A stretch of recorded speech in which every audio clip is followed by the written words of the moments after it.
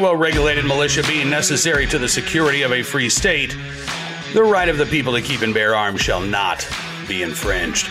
Welcome to another edition of Bearing Arms, Cam and Company. My name is Cam Edwards. I'm glad you're with us on the program today. Boy, we got a lot to talk about here. We got the pistol brace rule that is in effect for most, but not all, gun owners around the country. We also have this shooting in Queens, New York, that appears to be a case of self-defense, but the 65-year-old armed citizen did not have a concealed carry license, and now he's facing felony charges of unlicensed possession of a firearm, even as the family of the mugger who allegedly attacked the 65-year-old says they don't blame him. They blame the state of New York instead. Yeah, we're going to get to both of those stories in just a moment. Before we do, however, I know you guys have definitely noticed that the U.S. dollar continues to buy less, right? Last year, the average IRA and 401k balance fell by more than 20%. If we've learned anything from the past few years, it's that anything can and will happen. Here's something that might help. A gold IRA. Gold may be a great option for you. That's right. Physical gold in your IRA. Many central banks are buying tons right now. What does that tell you? Augusta Precious Metals is a gold IRA company that offers its customers the opportunity to invest in gold. You can call Augusta Precious Metals and learn how a gold IRA can help you. If you've saved $100,000 or more for retirement, call Augusta Precious Metals and get their free ultimate guide to gold IRAs. Tell them you heard it here on our show, and they'll give you a free gold coin when you open a gold IRA. Call Augusta Precious Metals and diversify your retirement today. Call 855-222-4997. That's 855-222-4997. Again, 855-222-4997. So we're not going to talk a whole lot about the pistol brace rule today. I know it is now in effect, but we're going to concentrate on that coming up next week because there's a lot of moving parts right now. You've got a couple of emergency injunctions that have been granted, one by a federal judge in Texas, I think actually two judges in Texas, and then a panel in the Fifth Circuit Court of Appeals that have said yes to an emergency injunction as it applies to the named plaintiffs in these cases. Now, that includes, thanks to clarification from the judges involved here, not only the Firearms Policy Coalition and the Second Amendment Foundation, as well as Maxim Defense, but all members of the Firearms Policy Coalition and the Second Amendment Foundation as well. So conservatively, there are hundreds of thousands of gun owners, many of whom own these stabilizing braces, who are protected, at least for now, as a result of this injunction. Whether or not that injunction gets expanded to include everyone who currently possesses a stabilizing brace that may be attached to a pistol. The ATF now considers that to be a short-barreled rifle, and you must register this with the federal government or permanently disable the brace or destroy it, or else risk a federal felony charge, potential 10-year prison sentence, and fines of hundreds of thousands of dollars.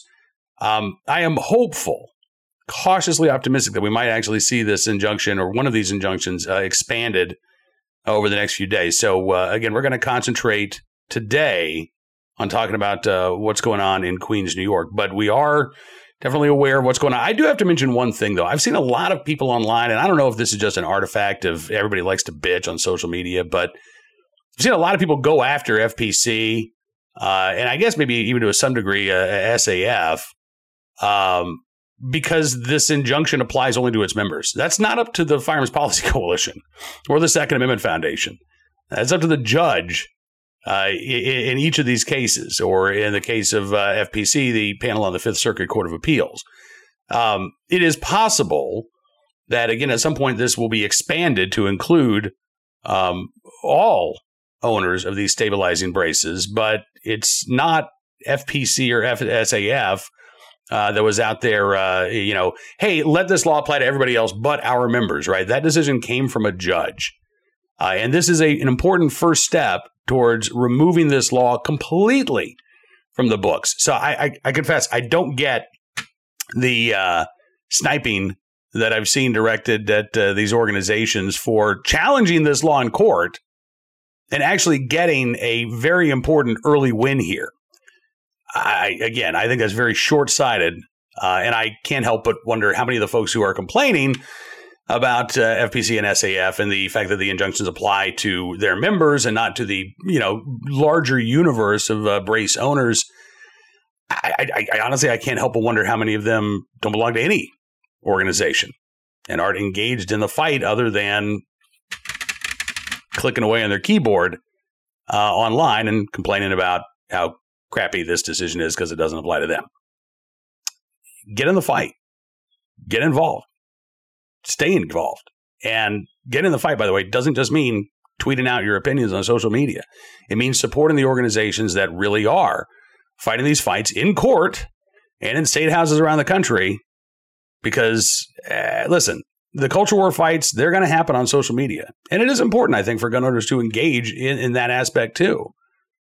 But I'd say the substantive fights, the fights that are going to have an immediate impact on our right to keep and bear arms, again, that involves the legal system. That involves politics. And that means that you've got to be engaged, informed, and yes, supportive of those organizations that are taking the fight to those arenas. You know, we've actually seen a lot of legal fights over New York's new concealed carry laws. We also talked with Peter Tillum, an attorney in New York, not long ago. He's filed a lawsuit seeking class action status against the delays that are taking place in New York City and some of the rules governing concealed carry in New York City. We're going to talk with Peter tomorrow on Cam and Company. Remember, because we took Monday off for the Memorial Day holiday, we're doing a Tuesday through Friday schedule this week. And I reached out to Peter after the news broke about this 65-year-old man in New York, in Queens, who shot and killed a guy who was allegedly threatening him. The 65-year-old said he believed the guy had a knife. Turns out it was a pen. But it turns out this guy was also on a bit of a rampage in the minutes beforehand. He's accused of breaking a glass door at an apartment complex, damaging the vestibule inside. This guy has, according to the NYPD, multiple arrests in his background. And the family of Cody Gonzalez, who was the man who was shot and killed by the 65-year-old, says that they don't blame the man for acting in self-defense. In fact, the family, according to the New York Daily News, they say that they blame the state. Stephen Gonzalez, who is related to Cody Gonzalez, adopted family by marriage, known him for more than 12 years, says, "We don't fault the shooter." He said, "We all feel that Cody should have been in a psych facility. If anything, the state failed him." And that's not the first time that we have heard this in New York City recently. Right. We also heard this regarding the death of Jordan Neely, another individual who had repeated run-ins with the law, repeated but temporary confinements to mental health institutions, and was one of many individuals who clearly fell through the cracks. Now, in the case of the 65-year-old, police say that he does not have a criminal history.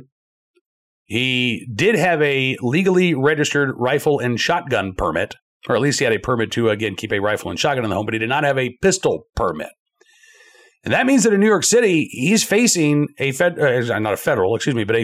charge simply for possessing that firearm. It's supposed to be a mandatory minimum 3.5 years in prison simply for possessing a gun without a permit. Doesn't matter if this guy acted in self-defense. Right now, the only charges that he's facing are those possessory charges for carrying a gun without a license. A license, by the way, that is still nearly impossible to obtain in New York City a year after the Bruen decision was handed down. We don't know whether or not the 65-year-old applied at some point for a concealed carry license or even a pistol permit.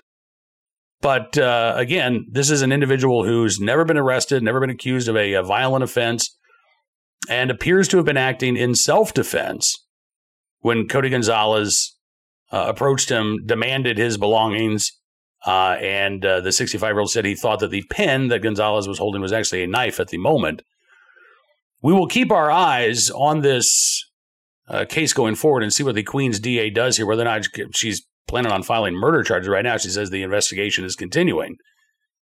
I think it's going to be very difficult, even in New York City, to find a jury of this man's peers who would convict him of murder when this individual was clearly threatening the 65-year-old. When, again, Gonzalez's own family says, we don't blame him for acting in self-defense. We blame the state for turning a blind eye to our relatives' mental health crises, plural.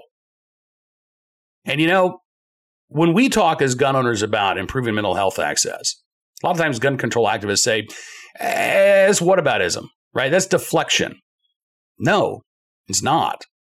You're going to do a hell of a lot more good if you actually focus on things like improving the criminal justice system, improving the mental health system, than trying to ban our way to safety or criminalize the exercise of a fundamental constitutional right. Not only are you going to be on firmer constitutional ground, but you're going to have better results.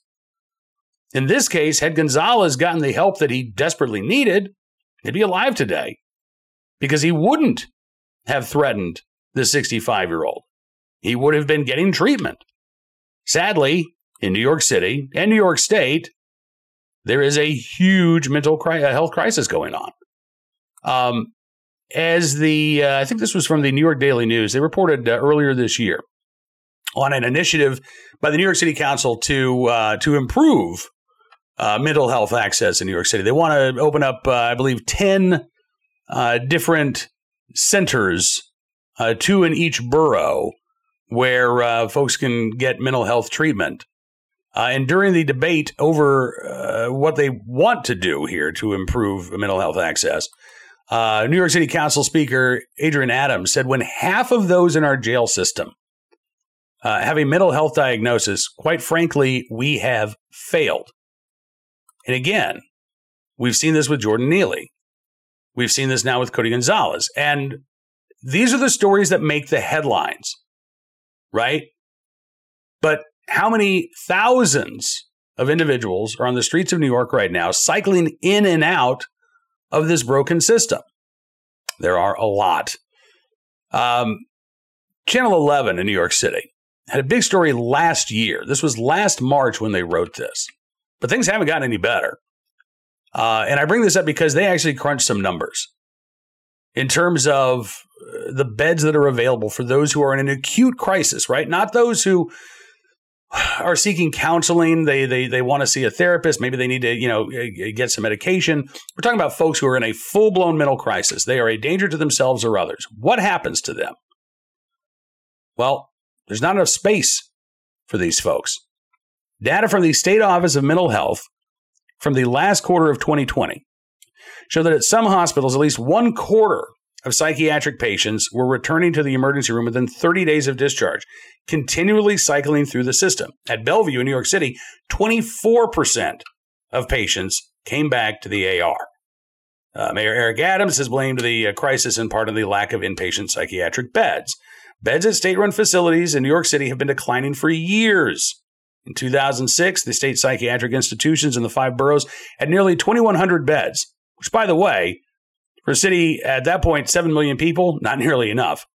But that number has steadily declined. Since then, the state has decreased its bed count by 35%. And now, as of last year, only 1,351 inpatient beds for the entirety of New York City. Yeah. So while the state has slashed the funding for state-run mental health facilities, New York Governor Kathy Hochul, just like after the Buffalo shooting, when she said, you know what, we want the state police to use these red flag laws every time they can. And as a result now, the state police union is saying, we're not able to do our investigative work because we're so busy with these red flag laws. We've run out of space because of all of the guns that we've confiscated. And yet we're not able to go after drug traffickers, child sex trafficking rings, things of that nature. You give this mandate to law enforcement with a finite amount of resources, and there are going to be unintended consequences. Well, the same is true with Hochul's decision to try to, and Eric Adams too, he did this in New York City, right? He said, you know what, we're going to expand involuntary commitments, which is again, it sounds maybe reasonable to great in theory. But the reality is, if you don't have the space for those individuals in need, it doesn't matter if you increase the number of involuntary commitments, because ultimately something's going to have to give, right?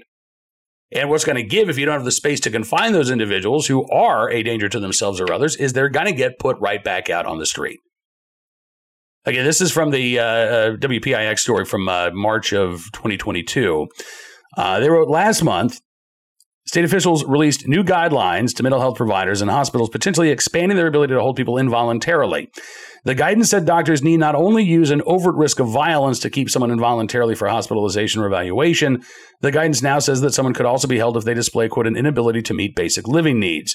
It was a directive aimed squarely at people experiencing homelessness and mental health crisis. That would apply to Cody Gonzalez, who was living in a halfway home. The head of the city's public health system in New York City, Dr. Mitchell Katz, said the case law does support keeping people in the hospital who are a danger to themselves or others, and that doesn't just mean I'm going to kill myself. It could mean I can't feed, clothe myself. I don't have a plan. So that period of time of healing is longer. Again, last year, the mayor said that he was adding as many as 30 new interagency teams of outreach workers, medical personnel, and the New York Police Department, in part to step up, at least potentially, involuntary removals. But again, all of this is a soundbite solution. We're gonna make it easier to find these people who are in a crisis, who can't take care of themselves. Okay, what are you going to do to ensure that there's space for them? Nothing. We'll make some happy mouth noises. We'll pass a budget maybe 10 years from now.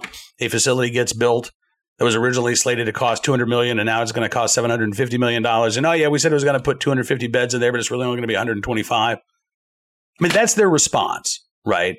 And look, you can't fix a crumbling system in a day. And I understand that. But the statements by politicians like Kathy Hochul and Eric Adams are at odds with themselves. On the one hand, we're going to do something to alleviate these crises. On the other hand, we got a shortage and there's not much we can do about it. Actually, they wouldn't even go so far as to acknowledge that, because that would admit that there's a problem that they're not really interested in addressing, right? And so instead it becomes about the gun, not about the mentally ill individual who is in desperate need of help. And you go after the 65-year-old man who is acting in self-defense in order to, at least in part, I believe, deflect from the failures of New York City government to protect those and to care for those who are unable to care for themselves. They've been kicking this can down the road for decades. And all the while, again, making it as hard as possible for folks to be able to protect themselves in New York City, as we'll discuss with Peter Tellum on tomorrow's show. Because, again, even if this 65-year-old man had applied for a concealed carry license the day the Bruen decision came down, it's unlikely that he would have received one by now. One of Tellum's plaintiffs in the lawsuit that's been filed was waiting, and it may be that his licensing process has been expedited since this lawsuit was first filed, but I think he waited 14 months for the NYPD licensing division to actually approve him so that he could have his pistol in New York City. And as of the time the lawsuit was filed, that wait was still continuing. You know, this is a perfect storm of New York City's own making here, where you've got more individuals who, frankly, should be institutionalized. And I would say that a mental health facility is the proper place rather than a jail facility that is not going to address their mental health needs. And again, will quickly spit them back out on the streets. So while you're putting more dangerous individuals out on the streets, not giving them the treatment that they need, you're also making it impossible for people to lawfully protect themselves. In addition to all of the gun-free zones that New York City has put in place, again, they are still restricting, as I would say, as much as possible, but I think they're doing more than what's legally possible, restricting the ability of individuals to exercise their right to armed self-defense in public. And it's clear that they've flouted the Supreme Court's edict in Bruen.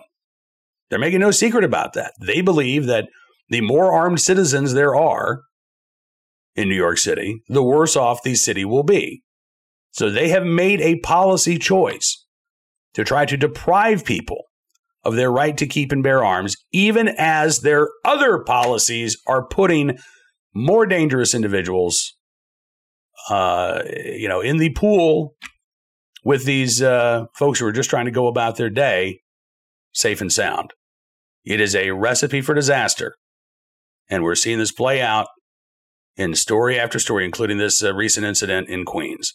Again, we're going to be talking more with Peter Tillum about this case on Friday's Cam and Company. So I would encourage you to tune in. And, of course, we'll be keeping you up to date on any more details about this case, whether or not the DA in Queens ends up charging the 65-year-old with something other than illegal possession of a firearm. Right now, let's turn our attention to today's armed citizen story, our good deed of the day, and our recidivist report. We'll start there with a case out of Hawaii. Again, a state with very restrictive gun control laws, right? And all of them, well, the vast majority of them aimed at restricting legal gun ownership, including Hawaii's new carry killer legislation, which has been approved by the legislature. I don't believe it's been signed into law by the governor yet. But while Hawaii lawmakers are going after folks who are trying to exercise their Second Amendment rights lawfully, you see stories like this. No charges yet for felon who brought gun to Honolulu court. Yeah, how about that? A month. This is from the Honolulu Star-Advertiser. A month after a convicted felon with 37 prior arrests and citations was arrested for bringing an unserialized firearm as well as drug paraphernalia to a circuit court in Honolulu, the State Department of the Attorney General has yet to file charges. Yeah. The Attorney General's office previously declined to comment about why Jordan Minashima Jr., was released pending investigation after he was arrested on April 11th on suspicion of weapons and ammunition violations, including having no permit to carry a weapon, being a convicted felon in possession of a weapon, and third degree promoting a dangerous drug. It's back in April. All right, now it's June. And the AG's office still awfully cagey about why they haven't filed charges yet. David Day, an attorney and spokesperson for the AG's office, told the Honolulu Star-Advertiser, quote, to protect the integrity of the investigative process, the Department of the Attorney General does not make statements regarding the existence or status of criminal investigations. So in other words, no comment. Yeah. As the Star-Advertiser writes, Minashima's 37 prior arrests and citations include felony arrests for robbery, car theft, criminal property damage, drugs, and domestic violence. And again, a laundry list of charges here. He was arrested on April 11th by sheriff's deputies after he walked into a courthouse on Punchbowl Street in Honolulu and told the security officer there that he had a gun in his bag.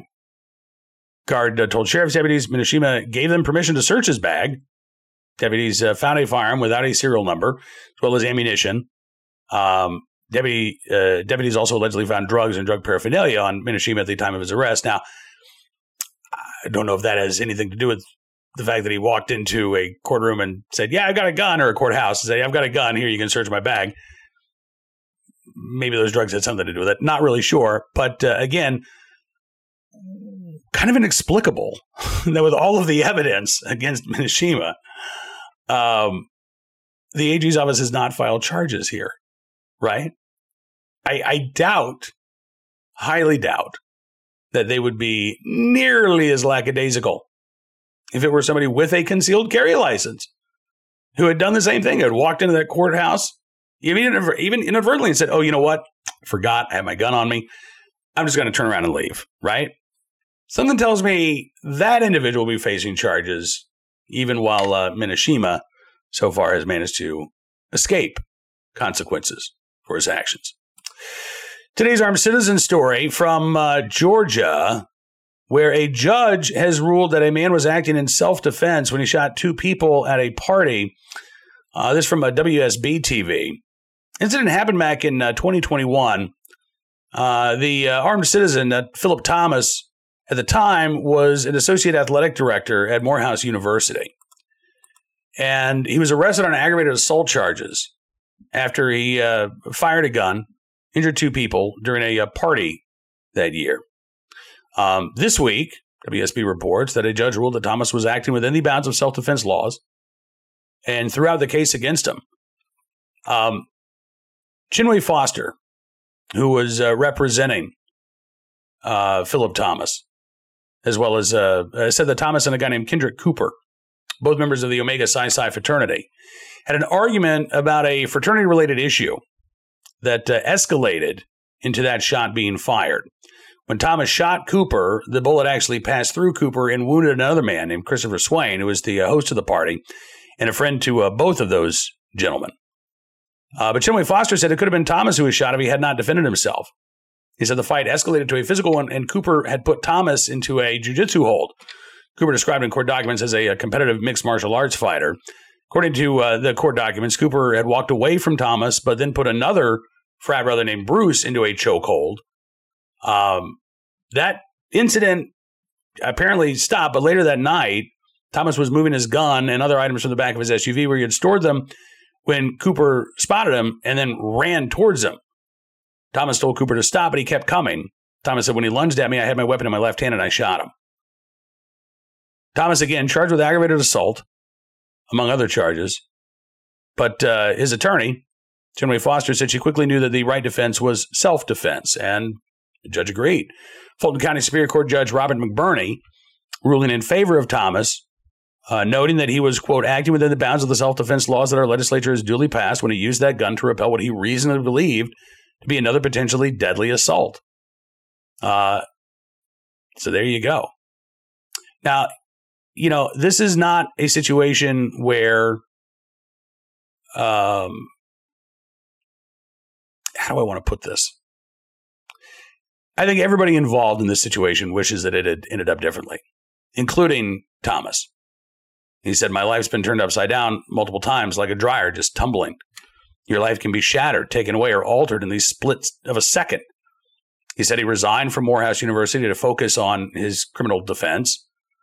No word on whether or not he will be able to rejoin the staff there at Morehouse University now that he has been acquitted by a judge. Meanwhile, a DeKalb County DA, Sherry Boston, who was appointed to prosecute the case, said, we knew when we received the case, based on the evidence, it may be difficult to prosecute. While we respect Judge McBurney's ruling, we are still considering options regarding an appeal and are consulting with the victims and their families. Now, I confess, I'm not an attorney and I'm not familiar with the particulars of Georgia law, but if a judge found that he was acting in self-defense, I would think that the rule of double jeopardy would preclude these charges from being filed again against Philip Thomas. But we'll keep our eyes open because it sounds like the prosecutor here may be trying to go after Thomas for anything she thinks she might be able to get a prosecution for or a conviction for. Finally today, our good deed of the day, in the right place at the right time, willing and able to do the right thing. Some construction workers in Maysville, Oklahoma, who came to the aid of an 81-year-old man named Carl Amos, who was the victim of an attack of bees. Yeah, that's poor Carl Amos there in his hospital bed, stung by more than 200 bees in an attack that lasted for hours. The 81-year-old man was mowing his front yard. He's home alone, and a few bees start to attack him. So he got off his riding mower, goes to the porch to get a can of bug spray. His wife, Barbara Amos, said it was only a few bees, and he thought that would take care of him. But by the time he actually reached the porch, the bees had swarmed, and he was fully engulfed. He had to run away.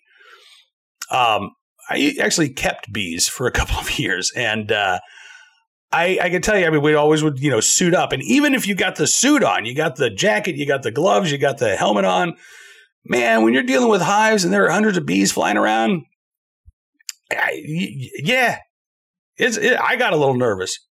Unprotected, being attacked by a swarm of bees, you can imagine. So Carl Amos, bless his heart, man, he tries to run away, trips and falls. He's 81 years old. He breaks his hip. Barbara Amos said he was really in trouble then because more bees were coming and stinging and he couldn't see and move because of his broken hip. According to reports, the bees attacked every part of his uncovered skin around his head and neck, continued to sting him on his face, inside his nose, through his eyelids. Oh my God, I can't even imagine. And this poor guy laid there for 3 hours until a group of construction workers from a business behind their home spotted him laying in the yard. He had been waving his knee to try to get their attention or attract someone's attention. And they finally spotted him. They rushed over to Amos, called 911. First responders ended up spraying water on the bees to stop the attack. Barbara Amos was returning from out of town. She shows up about the time the paramedics get there. She said to see your husband on the ground with all these people around and bees, it was very disturbing. They really saved his life, and we are so eternally grateful for them. Yeah, no doubt. Carl Amos taken to a hospital, had to undergo surgery Saturday morning to repair his hip. According to BlackHillsFox.com, doctors still finding and removing bee stingers during the surgery. He is now listed as stable. He is expected to make a full recovery. It's estimated, however, he's stung more than 200 times during that 3-hour period. His wife, Barbara, said, I guess if you say a person has grit, he has grit. Once he determines to do something, he does it. And he has extreme faith in God, of course. The bees are gone now. Beekeepers removed the hive on Tuesday of this week, thankfully. Gary Selman, who was the beekeeper who helped remove the hive, said he's really a tough guy. You have to be really tough to withstand that many stings. Yeah, you think? Again, 1 or 2, I've dealt with that. It sucks. I can't imagine going through what Carl Amos went through. And again, if it were not for those construction workers who saw Carl's knee waving for help, who ran over there, called 911, and again, got first responders on the scene to get those bees away from this octogenarian. Who knows what might have happened? So in the right place, at the right time, willing and able to do the right thing, those anonymous construction workers in Maysville, Oklahoma, we thank you for your very, very good deed. Prayers up to Carl Amos for a speedy recovery. All right, that is going to do it for this edition of Bearing Arms Cam & Company. I want to thank you for being a part of the program as always. We really do appreciate it. Be sure to check out BearingArms.com throughout the day. We'll give you the latest Second Amendment news and information from all across the nation. And, listen, I started the show by talking about joining these organizations like Firearms Policy Coalition, Second Amendment Foundation, Fighting the Good Fight. I'd also encourage you to become a VIP member at Bearing Arms. Not only will you be supporting the independent Second Amendment journalism that we do at the website, but we're going to say thank you by giving you exclusive content you won't find anywhere else. News stories and analysis that matter because your support matters a great deal. So thank you again. All right. We'll see you back here on Friday for another edition of Bearing Arms Cam & Company. Again, Attorney Peter Tillum is going to be with us talking about New York concealed carry laws. Until then, be well, be safe, and be free.